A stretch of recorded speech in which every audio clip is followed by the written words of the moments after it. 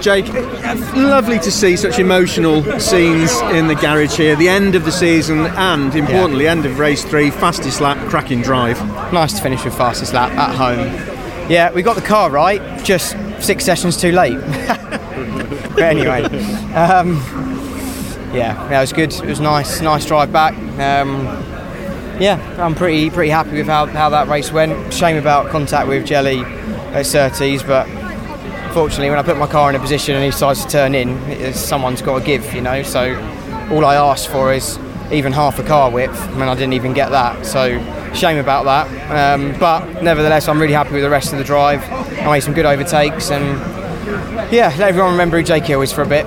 Absolutely. We talked earlier in the week in the run-up to this weekend about your aspirations, and you were very honest about that. And this weekend has started off not quite so good, but ended really, really well. But it's a good way of looking at the season, isn't it? You've had overall a really good season.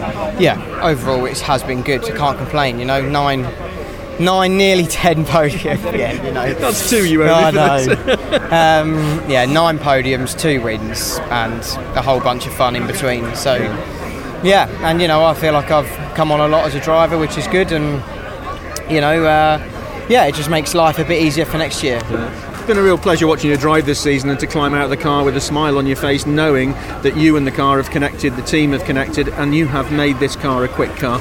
Yeah, I like to think so. You know, we've taken it to the next step, and it shows. You know, we were the best in the team by a bit, and that was good. So it was nice to lead the forward charge, you know, this year. And like I say, I have genuinely enjoyed it. You know, obviously there's times I wish we could take back and change, but doesn't everyone? You know, so but no, overall I am genuinely pleased, and I can't thank Motorbase and MB Motorsport enough for all their hard work. Is it too early to start thinking about next season? No, it's never too early, is it?